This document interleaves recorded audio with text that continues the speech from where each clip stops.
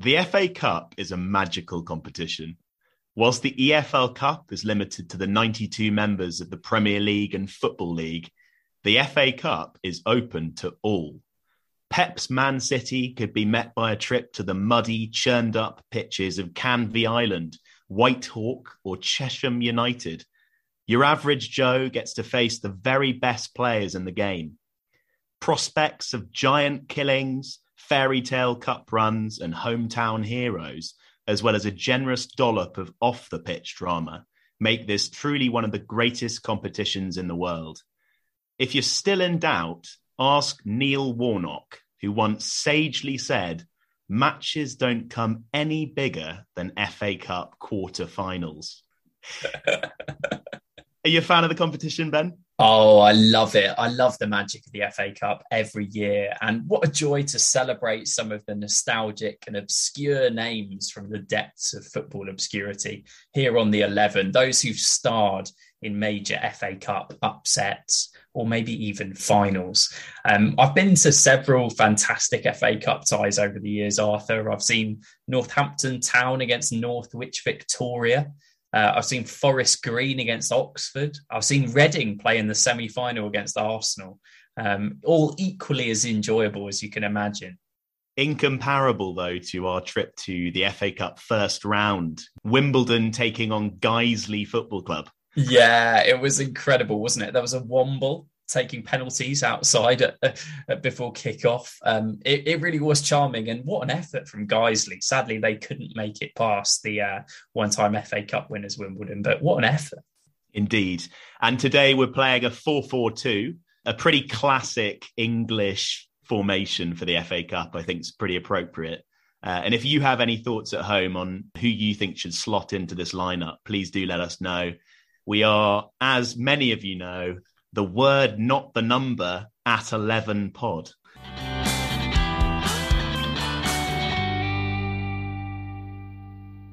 I love how you mixed up the order, Arthur, of our famous slogan, the word, not the number. Love that. We're keeping our listeners guessing every week. We're changing it up. They might have thought that was a slip from me, but actually it was. I'm a well-oiled machine, you know? Yeah, we're keeping them on their toes. And talking about players on their toes, what about the goalkeeper in this FA Cup 11, Arthur? Who have you gone for? Yeah, I've decided to go for a goalkeeper who I think's overlooked, given the performance of a certain other player in the 2006 FA Cup final. It's the final that's colloquially referred to as the Gerrard final, where Liverpool beat West Ham dramatically on penalties. But goalkeeper Pepe Reina that day was entertaining, to say the least. I thought he was a great goalkeeper, Pepe Reina, but you're quite right. I don't imagine him in FA Cup matches for some bizarre reason, but of course he's won it. Of course he has. I would say as well, Gerrard's brilliance in that final would not have been possible without Reina. It was Reina's fumbling of a shot that allowed West Ham to take a 2-0 lead through Dean Ashton after Carragher's own goal had put them 1-0 up. There was then a Gerrard assist for Djibril Cissé. Then Gerrard got in on the act himself. I don't know whether I could say he got in on the act for a second goal. Yeah, we'll ask Adam Hurry that one. And so Liverpool were level with West Ham, and then Reina craftily allowed Konchesky to lob him with what I would say is an audacious cross-come shot, but probably definitely a cross. Yeah. And that sort of all set the stage for Gerrard's low 35-yard volley to equalise in injury time, which was one of the great goals of FA Cup finals, I would say. It was, but one thing I would say is we've given this guy a shout out before. What was Lionel Scaloni doing before that drive came in from Gerrard? All he had to do was hoof it up the field, maybe even out of play. And his clearance just set up the English great. I love the fact that Scaloni inadvertently played a part in that final.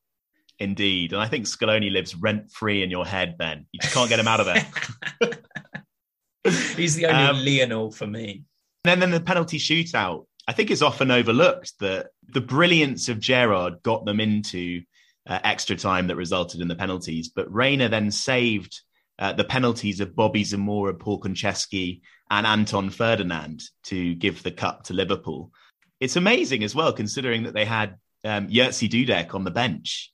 Obviously, the 2005 Champions League winner, known for his interesting leg movements in that penalty shootout victory. It was probably, if they hadn't used all their substitutes, he was probably a reasonable option to bring off the bench, and thankfully they didn't.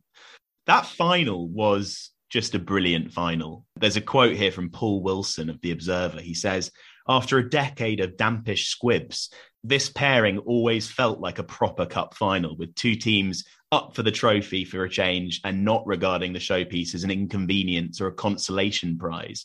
And I think that's something that in recent years the FA Cup has slightly fallen foul of. Heavily rotated teams, obviously the bigger teams arriving late in the competition and hoping that they won't have these cup sets, as we like to call them. It was just a fantastic victory for Liverpool, and Pep Reina such a key part in it.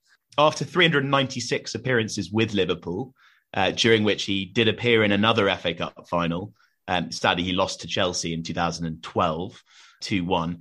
He had a bit of a European tour. He went to Napoli, Bayern Munich, AC Milan, had a brief loan spell with Villa, and is now at Lazio, where I saw him play in December. He was playing against Udinese, and it was a 4-4 draw. And frankly, he was showing every one of his 39 years. He was very, very slow to dive, I would say. I really did enjoy that brief spell he had at Villa as well. He became a bit of a fan's favourite. I remember him doing some sort of egg video. Yes, it's just a phenomenal lockdown boredom video. Basically, I Want to Break Free is playing in the background, and there are 4 eggs sitting on egg cups. And as the chorus blares out, the Spaniard emerges from one of the pots, showing basically that his head was one of the eggs. And it's just a very clever video. A fantastic first name on the team sheet, really, for an FA Cup 11. So left back, I think, is your call, actually, Arthur, again. Correct. Hogging the limelight, 2 in a row. And I've gone for Roger Espinoza, left back. That is a name I have not heard in donkey's years. He's just a real character of the game, I'd say, Roger Espinoza. He had a successful spell, actually 2 successful spells with Sporting Kansas City in the States. The first stint with them, he played for them 130 times, and that culminated in a victory in the Lamar Hunt US Open Cup. I believe that's the FA Cup equivalent in the USA. So he won that in 2012, and then he played for Honduras at the London 2012 Olympic Games. You didn't see him play, did you, Ben? No, I didn't actually see him play. I did see a game at Wembley during that tournament. But you're quite right, because I imagine you're going to go on to talk about his time at Wigan. And he was one of 4 Hondurans I think they had in their squad. I think they had Hendry Thomas, Wilson Palacios, Maynor Figueroa, and Roger Espinoza at one point. Just a real affiliation with that nation. And I don't really know quite why it was. Whether the manager wasn't Honduran. Obviously, Roberto Martinez was maybe liking the sort of Hispanic flair. And he saw that in the Hondurans. So he brought them over. But he did sign for Wigan on a free transfer in January 2013. And that potentially was off the back of that London 2012 Olympic Games. He scored and was sent off as they lost 3-2 against Brazil. They'd qualified from a group containing Spain as well. So a very, very successful 2012 Olympic Games for him. And he did go straight into their squad for the FA Cup third round clash with Bournemouth. He didn't play in that one. He played his first FA Cup game that season in a scrappy 1-0 win over non-league Macclesfield Town, which I think is quite classic FA Cup when it comes to that. And in that game, he did line up alongside Maynor Figueroa. They were a lot more convincing in the next few rounds. They dispatched Huddersfield 4-1 and they beat Everton 3-0. And then a fiery semi-final defeat of Championship side Millwall. I think there was a bit of crowd trouble in that one. Saw them into the FA Cup final against Man City. And it was just a phenomenal victory for a team like Wigan, who went into that final as such heavy underdogs. They beat Man City 1-0. It was a goal from Ben Watson in injury time. They got their unbelievable final victory. But then a few days later, I think 3 days later, they lost 4-1 to Arsenal in the league. And that announced their relegation from the Premier League. And actually, I did read a little interview from Espinosa where he said that on the day of the final, the owner got them into the team facility and put a cargo bag in the locker room with £1 million in it and said, if you win this game, this money is all yours. So really odd, to be honest, at Premier League level. But it shows you that incentives work even at the top of the English game. I would agree with that. And actually in the game itself, Espinosa was a pretty constant threat. He played at left wing back. I would say Wigan played quite expansive football, and that often left them quite vulnerable at the back, but they would attack pretty relentlessly. He linked up really well with Callum McManaman, that is, and Aruna Kone up front. And he actually became, this is a bit of a niche stat, he became the first player ever to win the Lamar Hunt US Open Cup and the English FA Cup in consecutive years. Get him on Sports Personality of the Year. I just feel that stat is kind of like saying he's the first Honduran whose name's Roger to have played against Macclesfield. It's comical. It is comical. Just bizarre. And in 2014, they had success in the Cup as well. They beat Man City again in the 6th round of the FA Cup and reached the semi-final at Wembley for the second successive year. Unfortunately, they did lose that one to Arsenal on penalties. And on that run, he scored the goal of the 3rd round. I remember it. MK Dons, was it? MK Dons. They drew 3-3. And it's a 30-yard pile driver from Roger. He's just somehow found himself very, very advanced on the pitch, and he smashed it in. So fair play to him. His minutes did dwindle in the 2014-15 season, and so he returned to Sporting Kansas City, which was really his spiritual home by the looks of it. 2 very, very lengthy stints there. And he'd see out his career there. He won the, I'm going to try and say it again, the Lamar Hunt US Open Cup. He won that 2 further times in 2015 and 17. And he's actually now married to a player of Sporting Kansas City's women's team. So that's quite a nice setup. I did find it quite funny reading an article entitled The Many Faces of Roger Espinosa. And it's an article by Shad Smith, who's the editor of the Blue Testament, which is a Sporting Kansas City fan site. And it's just so akin to Phil Jones. He makes loads of absolutely phenomenal facial expressions whilst he's playing. So I'd urge you to check that out. A superb compilation from Shad. What a guy, Roger Espinosa. Incredible. I mean, looking at his stats, he's played 5 FA Cup games, 2 assists, 1 goal, 1 trophy, and he's unbeaten. You can't say fairer than that, can you? Welcome, Roger. Indeed. And you've got one of the centre-backs, Ben. I have today, and I've gone for a player that for me encapsulates the magic of the minnow in the FA Cup. And one of those things is club loyalty.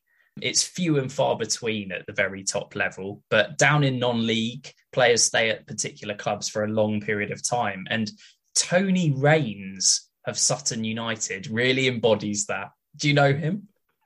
It's not a name that rings a bell, I'm afraid.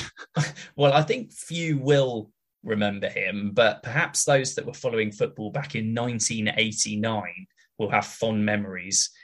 He made 724 appearances for Sutton United over his career, making his debut aged 18 in the 1978-79 season.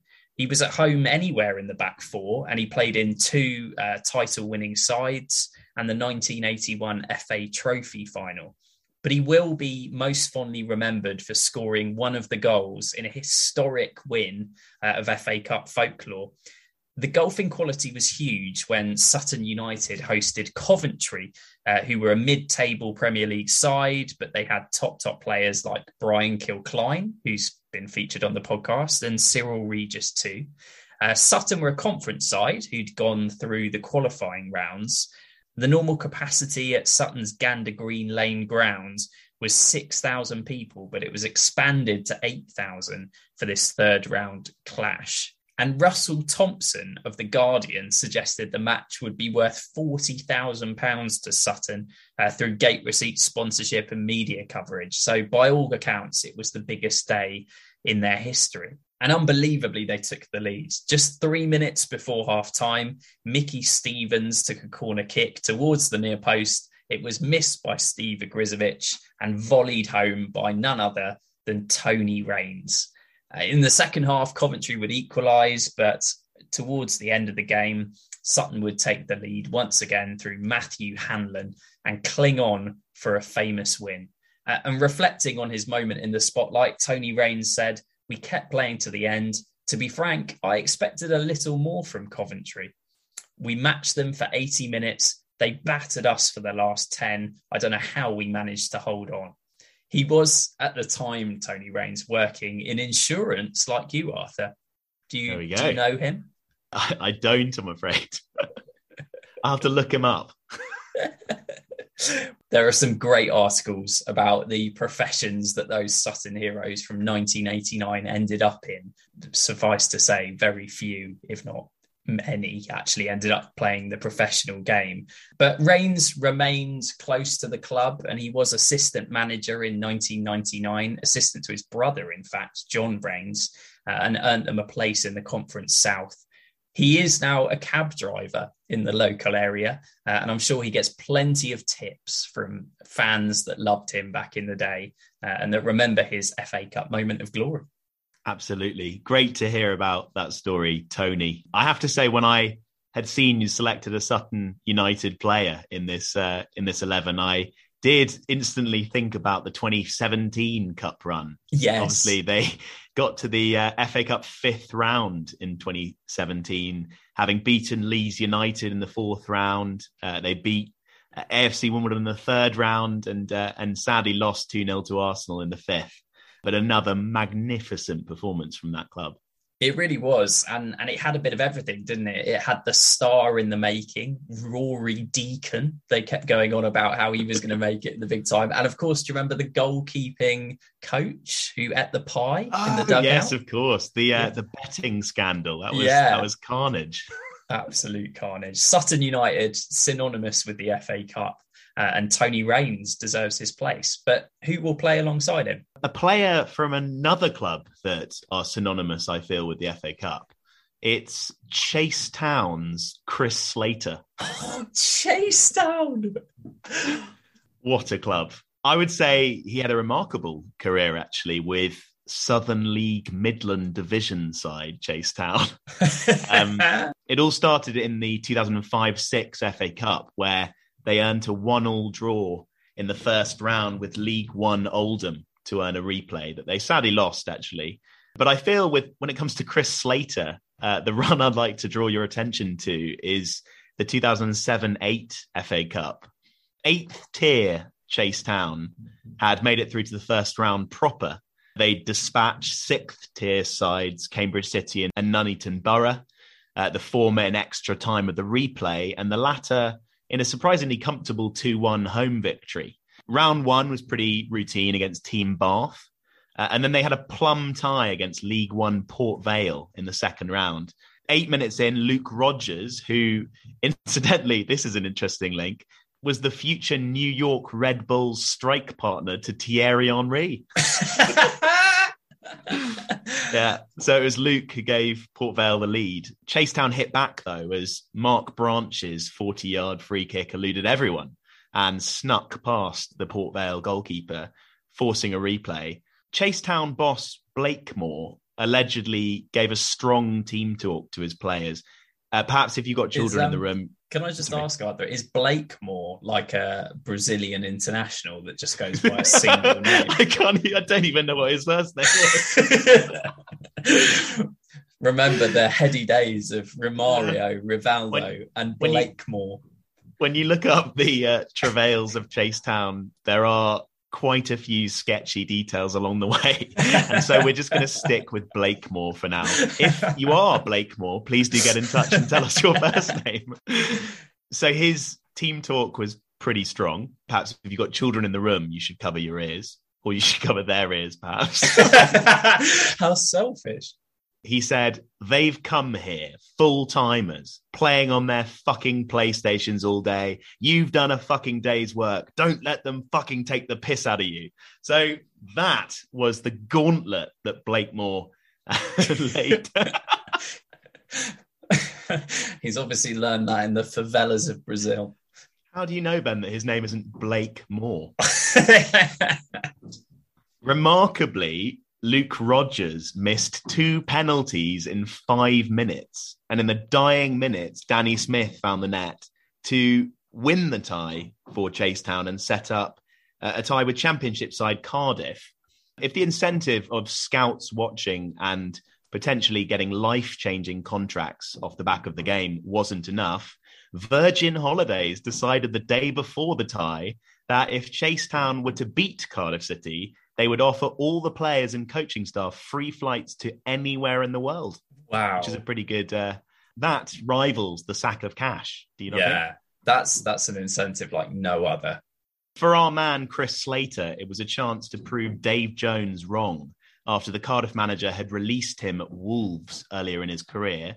After failing to find a club, Slater had come back to his hometown to become a bricklayer and play for Chasetown.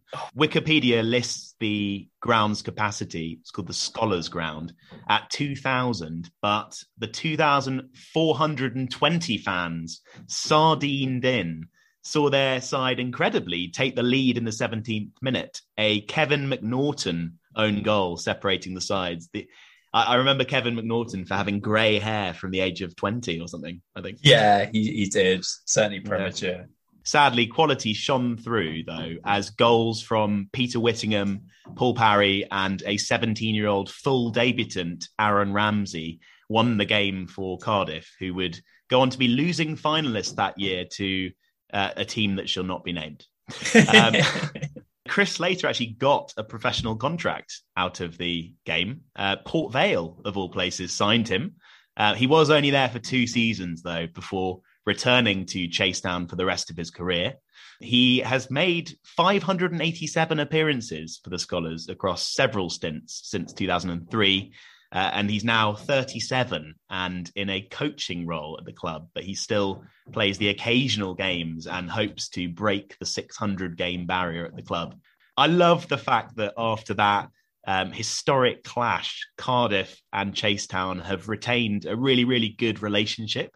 Cardiff invited Chasetown down to play them in their first ever match at the Cardiff City Stadium, and they gave them 600 seats from their old ground, Ninian Park. As well, which is a real nice, I'd say that's a classy touch. Really nice. And I love those stories of players going back to the clubs that released them and leaving their mark on the game.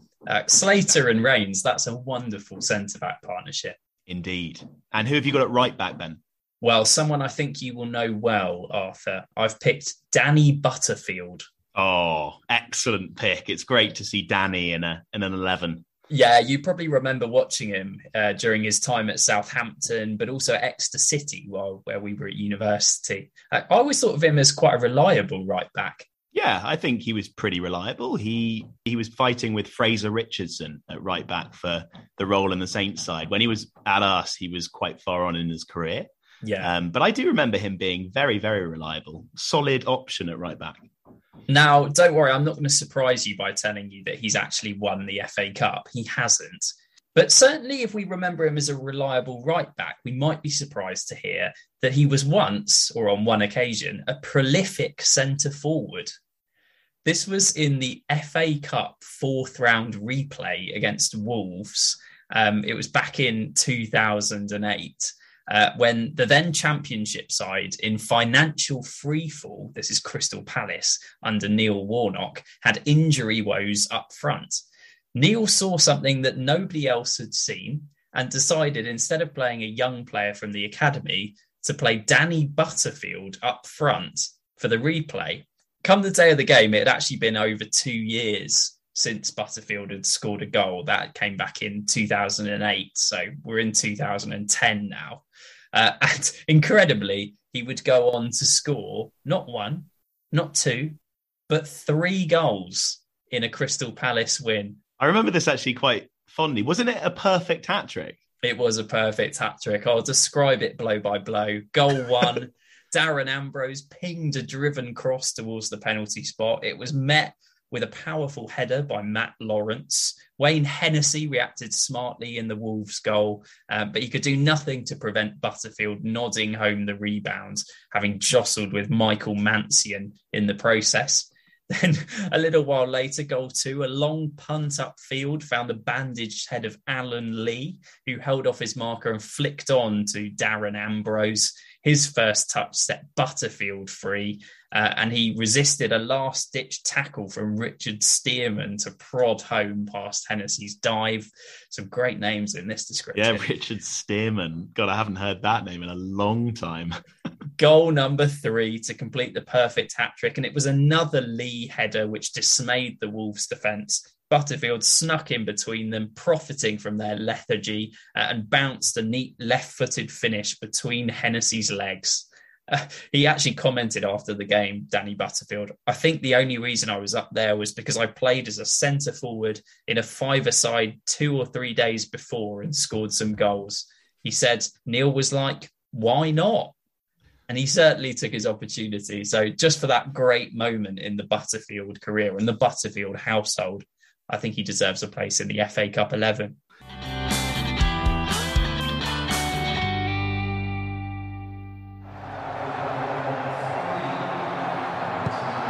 Maloney takes, and it's in!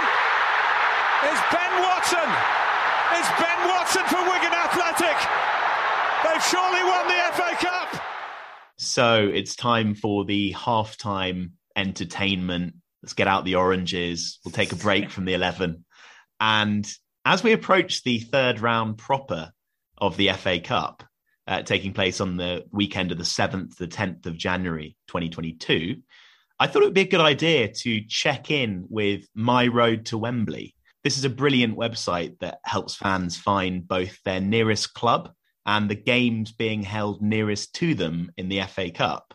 And I think it's a really good way to be able to identify with your local proper grassroots club and see whether they have a bit of a run in the FA Cup. So I was very happy to catch up with Tom Nicholson, who's their co-founder. How are you doing, Tom?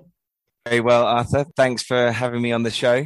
You're very welcome. I just thought it was important to draw attention to the many rounds that we've had in the FA Cup so far. There are 6 qualifying rounds, as I understand, so 2 preliminary, 4 regular qualifying rounds, and we've had 2 rounds of the competition proper. And so just before this third round starts, can you give us an insight into any of the players that have shone so far?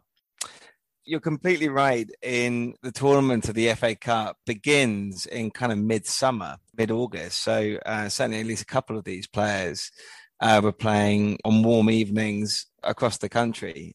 So my first player is Sol Solomon of the Jersey Bulls. Great. And he is just 19 years old and is a pacey winger. And I should say that this is also Jersey Bulls' first ever FA Cup. And they began the tournament this year with a thumping 10-1 victory over Horsham YMCA.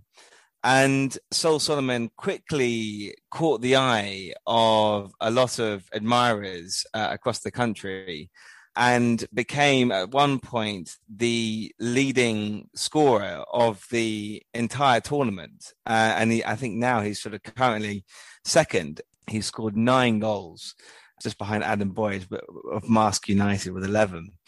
But really, his outstanding moment in the early rounds came against Sutton Common Rovers in a second qualifying replay, where the Jersey Bulls were 2-1 down at the half-time, but came back to win 3-2. And it was a back-heeled clip half volley from Sol Solomon that won the game. And you can find this goal online if you look at it, and that's been admired by a couple of England players as well. So definitely, if you remember the name, he should be playing in the higher leagues at some point soon. Unbelievable. So shades of Gianfranco Zola with a back-heel clip. I love hearing about stories like that. I think he sounds like a real star for the future. And Jersey Bulls, I think, 9th tier of English football. So it just gives you a real insight into the level of teams that start up in that competition. And for them to get to the third round of qualifying and so nearly in the competition proper is pretty amazing. Have you got any other players? Yep. So our next player is a 22-year-old goalkeeper from Marske United called Ryan Catterick. He actually only joined the team from Hartlepool last season. But during the round, which began again back in August, they began in the preliminary round. Ryan Catterick kept a clean sheet for every single one of those rounds until midway through the second half against Gateshead in the fourth qualifying round replay, which tallied up to 573 minutes, just shy of 10 hours. Wow. And 6.5 games without conceding a goal. And we were kind of looking at the records, thought this must be the kind of record for the FA Cup. But although he's not the top, he now currently stands as the third in that list of the longest anyone keeping a clean sheet in obviously its 150-year history. So he's now etched into the history of the tournament for all time. That's unbelievable. What an achievement for such a young goalkeeper as well. I think he's only 22 years old and actually single-handedly sort of dragging Marske United through to... Did they make it to the fourth qualifying round? That's right. Yeah, no, my road to Wembley was at the first game versus Gateshead, which they drew 0-0. Went to a replay and they lost that, just lost that 3-2. Fantastic performance from Ryan Catterick. Definitely looking out for him in the future. And on to your third player. So the third player is from Kidderminster Harriers. And hopefully those who followed the tournament so far will know that they are also in the third round of the FA Cup to be played in January. Now, this will be their 7th match, having begun the FA Cup in the second qualifying round against Sporting Kulza. But the player we've gone for is Ash Hemmings, who at the age of just 30 is now at his 13th club. So he's been a bit around the houses.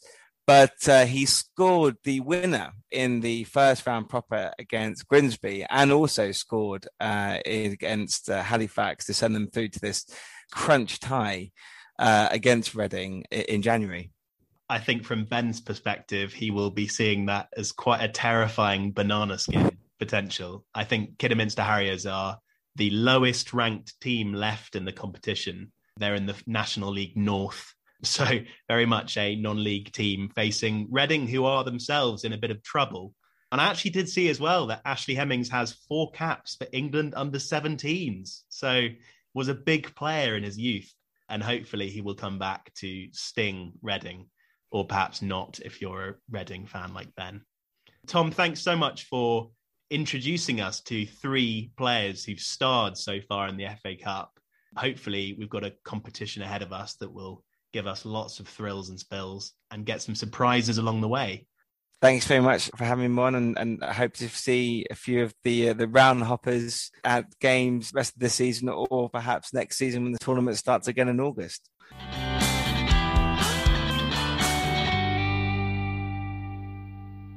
Oh, that was wicked. Thank you, Tom. A banana skin, Kidderminster Reading? Yeah, I would say 100%. Yeah, I'm very scared going into that weekend. Let's see what happens. I believe I've got the left side of the midfield as we continue with our 11. And I'm going to name quite a well-known player, Dennis Wise. Oh, what a name. I thought he was more of a centre midfielder. Well, did he have a stint? Yeah, you're quite right. In his time at Chelsea, which is potentially what you'd think of most commonly, he was, of course, a kind of nippy centre midfielder, a bit of a terrier-like approach, nipping at the heels. But when he started his career, he was seen as a winger, and that was at Wimbledon, which I'm going to go on to talk about in a moment.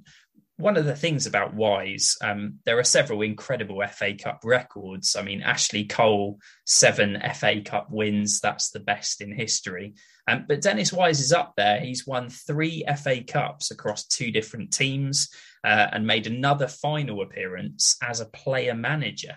In 1988, the FA Cup was won by the crazy gang, Wimbledon. It was a fantastic FA Cup final, won by a team that were kind of the likeable villains of the game.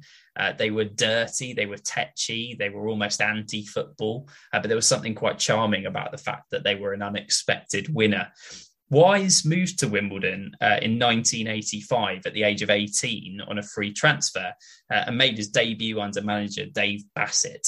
And during the autumn of 1985, he was loaned to Swedish non-league club Grebbestads IF. So if that's anything to go by, he wasn't seen as the next big thing. Yeah, that's another, did he really play there? That's completely bizarre. What a great loan. Did really he thrive there, Ben? He did well enough to get a place back in the Wimbledon side when he returned from his loan spell, and he helped the club gain promotion to the First Division in 1986. He played a key role as Wimbledon romped to the 1988 FA Cup final. On March the 12th, 1988, he provided the free kick from which Brian Gale headed in the clinching goal against Watford. That got them into the semi-finals. In the semi-final match against Luton Town, he scored the winner in a 2-1 victory. And he did also play an influential role in defeating heavy favourites Liverpool at Wembley, containing winger John Barnes and then supplying the cross from a free kick from which Lawrie Sanchez headed home the winning goal.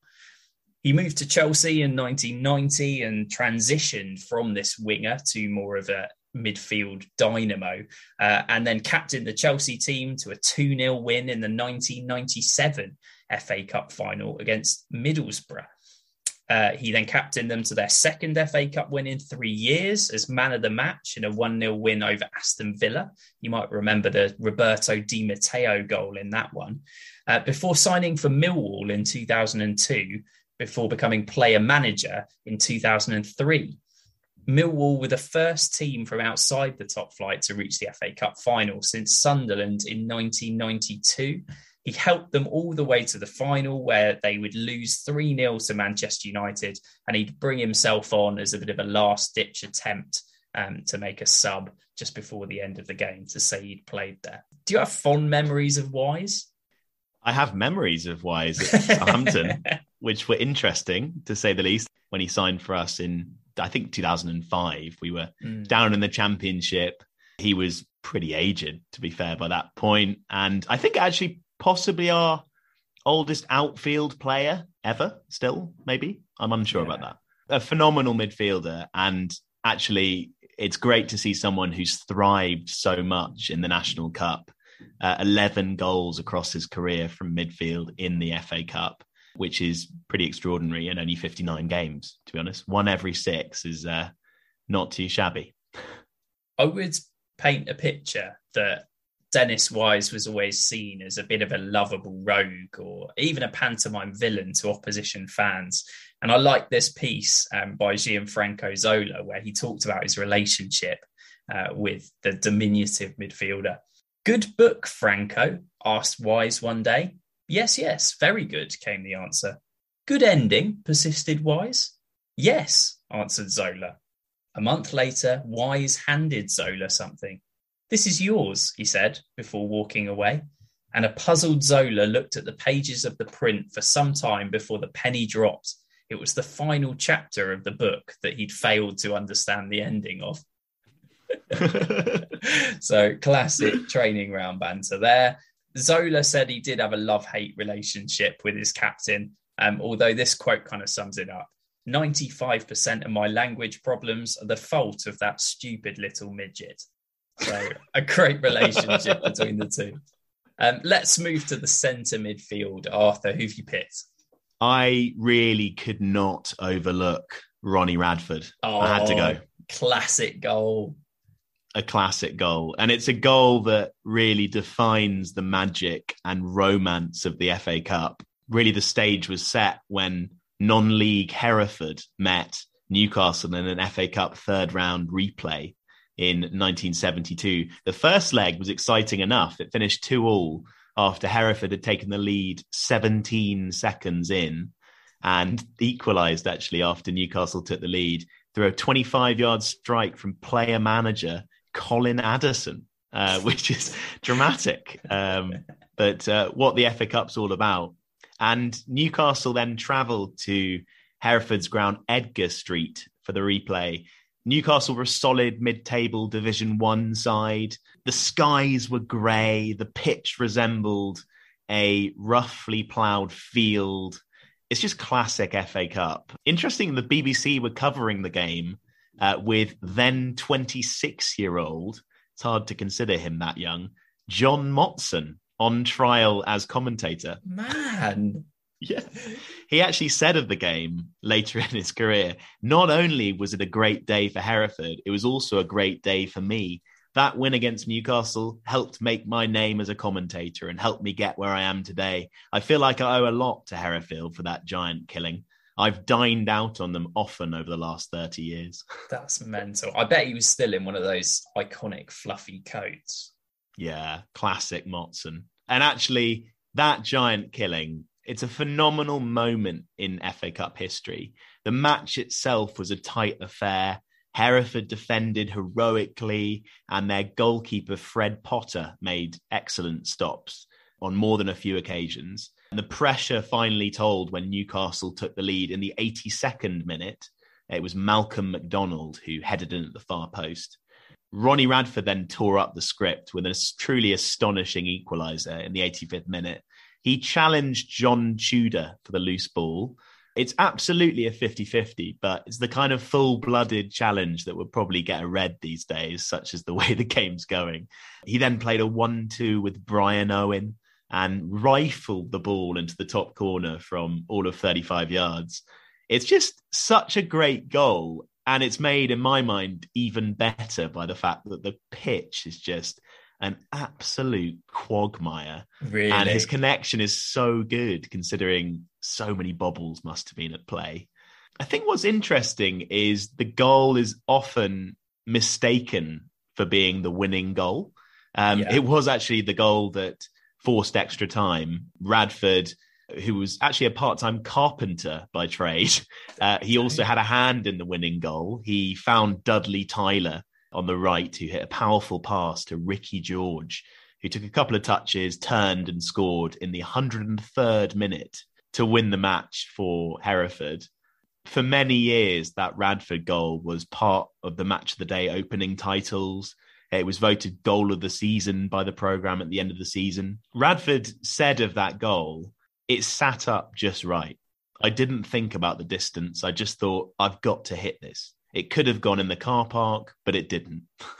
And that's the goal that just made him. He didn't have a successful career, but everybody knows him for that goal. Do you want to hear a fun fact about that Radford goal, Arthur? Please. It went in the top left corner, right? I think so, yes. He was aiming for the top right.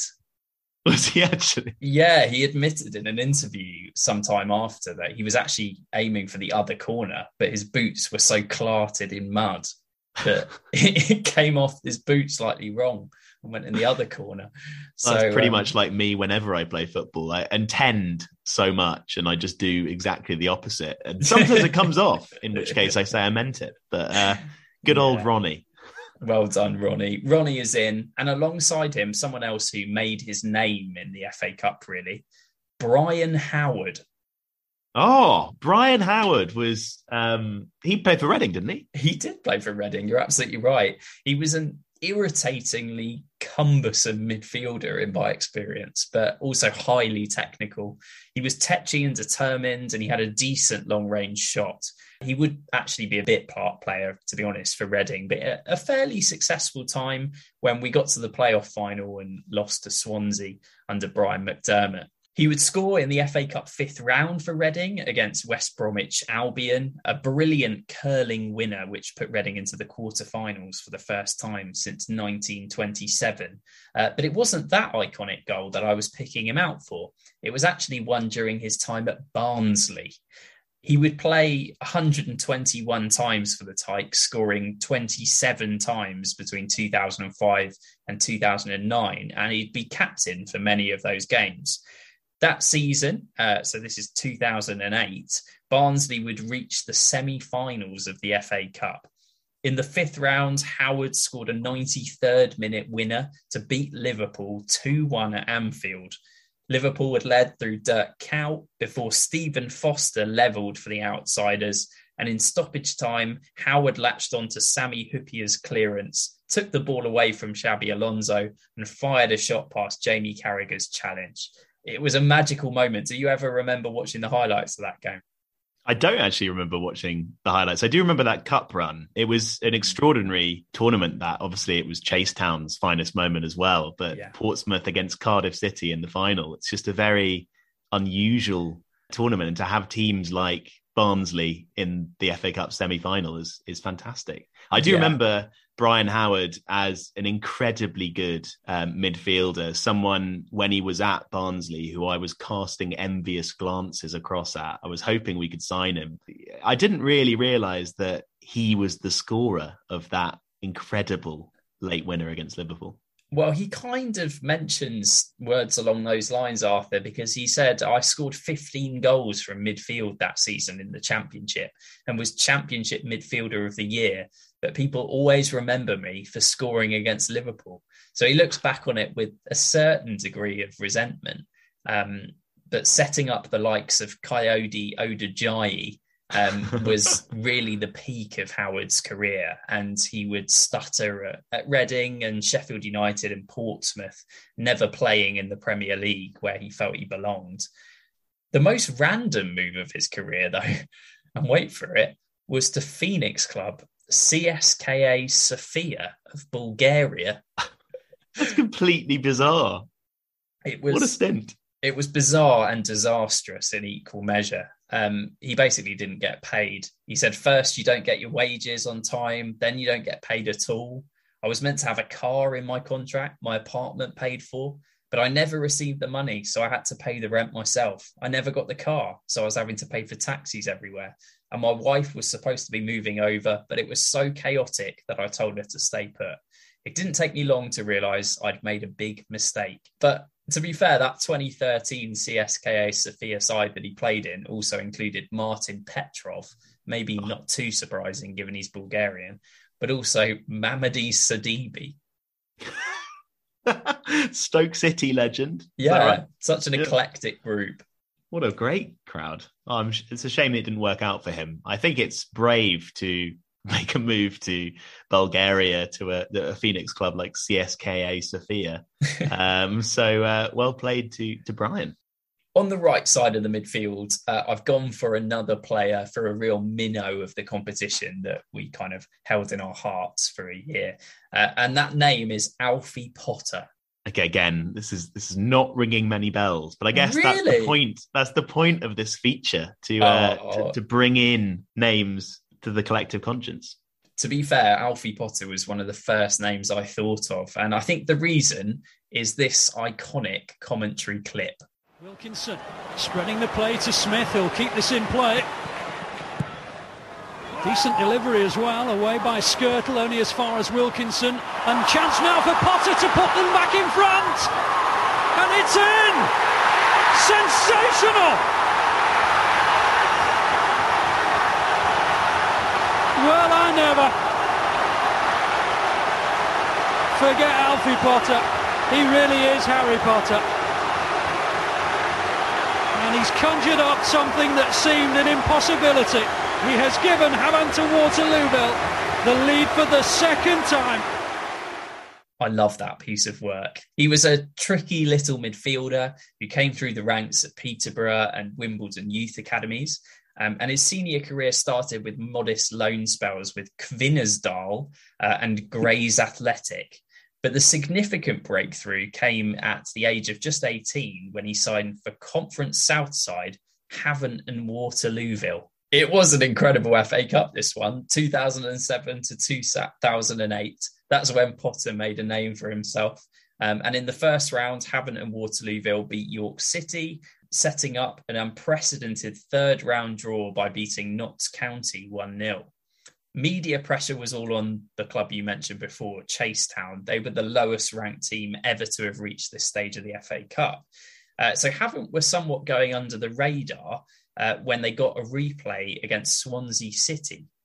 A 4-2 home win against the Swans would then be the most significant in Havant and Waterlooville's history and set up an iconic fourth round clash at Anfield. Havant and Waterlooville led twice in a humdinger 5-2. Richard Paquette opened the scoring, a non-league journeyman, before Alfie Potter's deflected strike in off Martin Skirtle put them back in the lead. Potter mentioned about this. It was all a bit of a blur, really. I picked up a header, had a shot and tripped over. I looked up, but it took forever to get into the net. And when it got there, I didn't know what to do. I just got up and ran, and I didn't really want the ball for about 5 minutes afterwards. I just wanted to sink in what had happened. He swapped shirts with Gerrard after the match. He won the FA Player of the Round, and he was called back immediately to parent club Peterborough the day after the game, which is a bit of a shame, really. He didn't get to sort of soak it all in with his Havant and Waterlooville teammates. It's rare that players who star in FA Cup runs are lone players, because there they are sort of, I don't think they have the lifeblood of the club running through their veins. They've not got that affiliation that, you know, full-time contracted players have. And so for him to see Liverpool really as a stage upon which he could perform and to score, humiliating Martin Skirtle in the process, I think it's a pretty good one. He is still playing Alfie Potter. He plays for Oxford City, and throughout his career, he has had spells in the Football League with Oxford United, Wimbledon, Northampton, and Mansfield. So he did all right for himself, Alfie Potter. He found his way.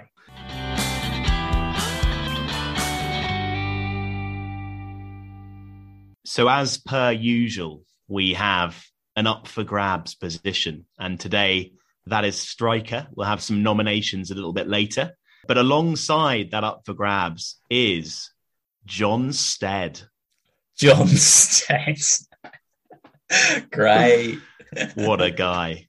He had a lot of early career promise. He had spells at Premier League sides Blackburn and Sunderland, 11 England under-21 caps. There followed championship stints with Sheffield United, Ipswich, Coventry, Bristol City, and finally, after 9 years and 7 clubs, he returned to his hometown of Huddersfield.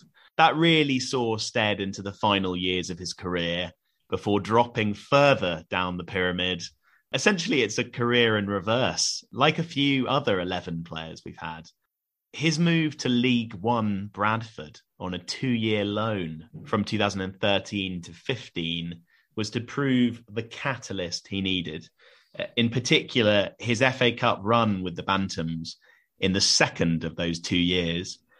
Stead had already scored in each of the opening 3 rounds of the 14-15 FA Cup, when Bradford were drawn to play Jose Mourinho's Premier League leaders and champions-elect Chelsea away at Stamford Bridge.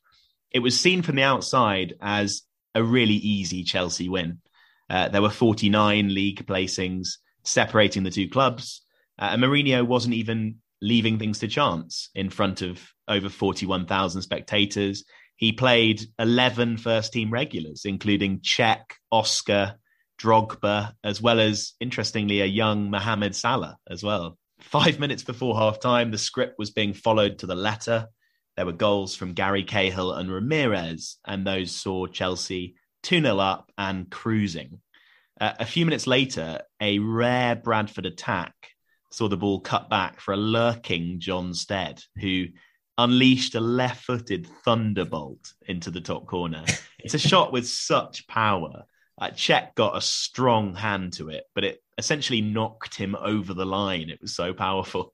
Wow.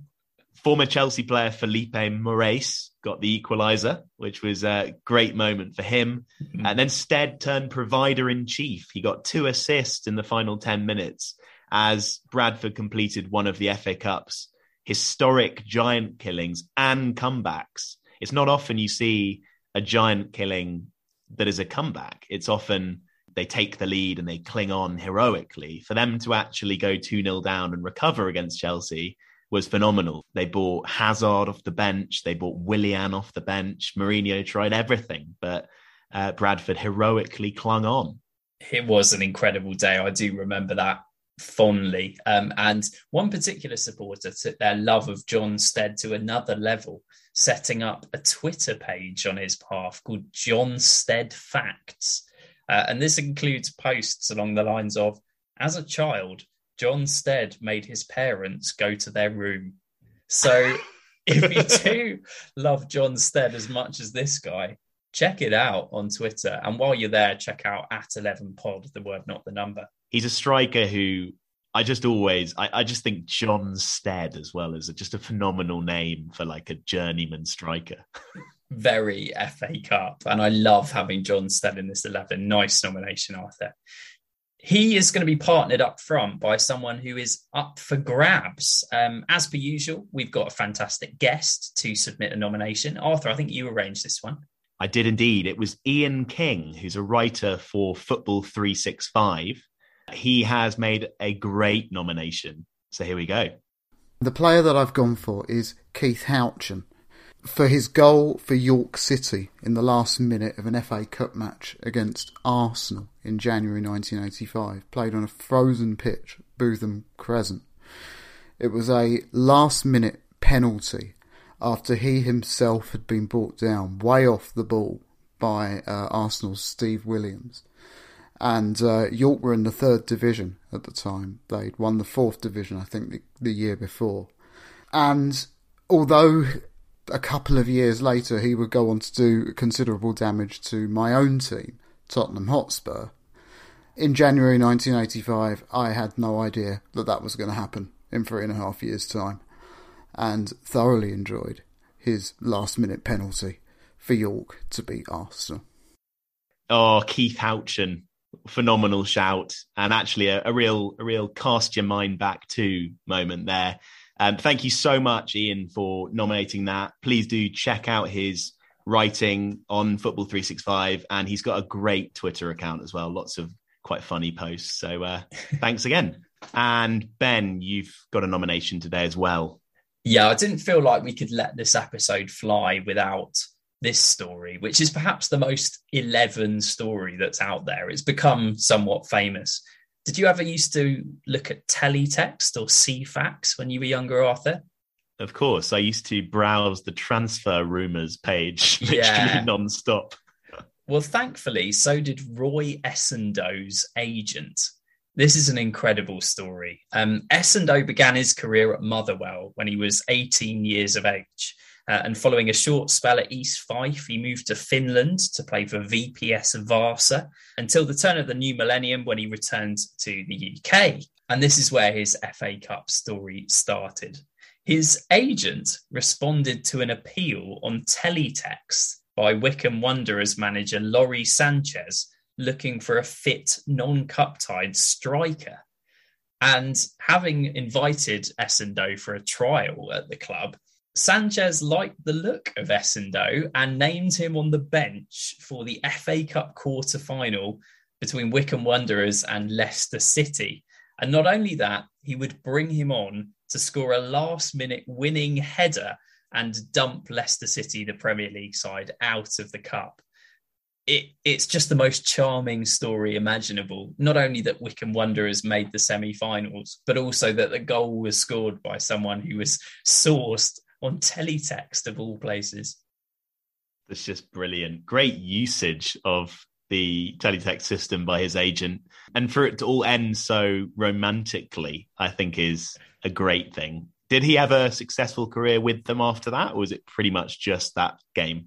Unfortunately, it was just that game, Arthur. He would play 12 more times for Wycombe without scoring a goal and get released when the injured strikers returned to fitness, playing much of the remainder of his career in non-league with Bishop Stortford, most notably. And he's now a personal trainer in Cambridgeshire. Oh, very good for him. And who else will you nominate for our Twitter poll, Arthur? So I've gone for DJ Campbell. Oh, yes, of course. I remember him in the FA Cup. Was it Hayes and Yedding?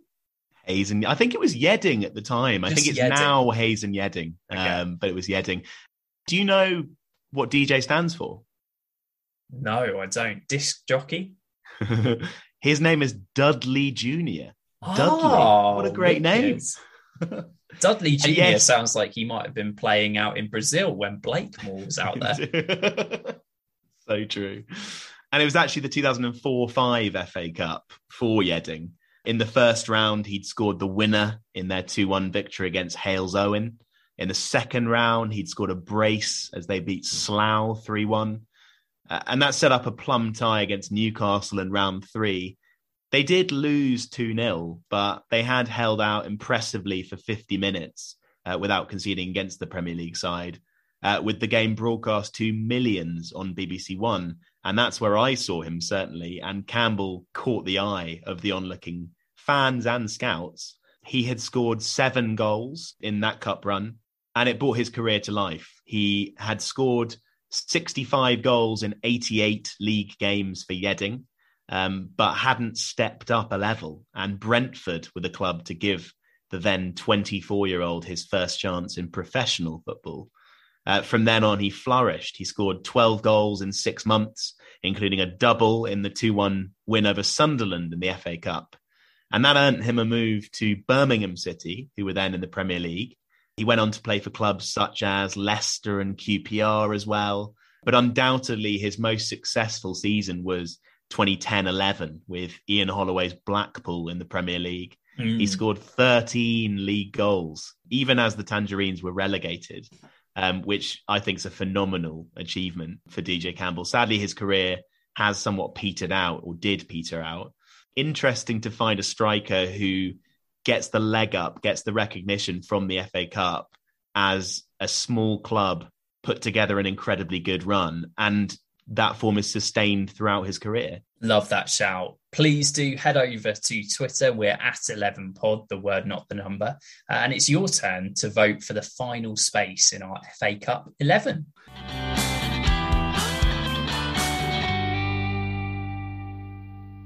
So on the bench, we have a few players. First of all, you can't discuss an FA Cup run and not mention Ashley Cole. He's won the FA Cup 7 times and played in a total of 8 finals. He just seemed a little too well known to feature in the 11 ahead of Roger Espinoza. Yeah, I think it's fully justified that. So we didn't go for him. Also, Dave Besant, the first to save a penalty in the FA Cup final. That was in 1988. A worthy shout too. Any names that you picked out, Ben? Yeah, another goalkeeper, Paul Jones, back in 2005. He kept a clean sheet against Manchester United for Exeter City. And that was a game that Cristiano Ronaldo played in. So to run us through our FA Cup 11. In goal, we've got Pepe Reina. Left back, Roger Espinoza. Centre backs, Tony Raines and Chris Slater. And right back, Danny Butterfield. Left midfield, Dennis Wise. Centre midfield, we've got Ronnie Radford and Brian Howard. And right midfield, Alfie Potter. And up front, John Stead will partner someone of your choice. Thank you so much for listening.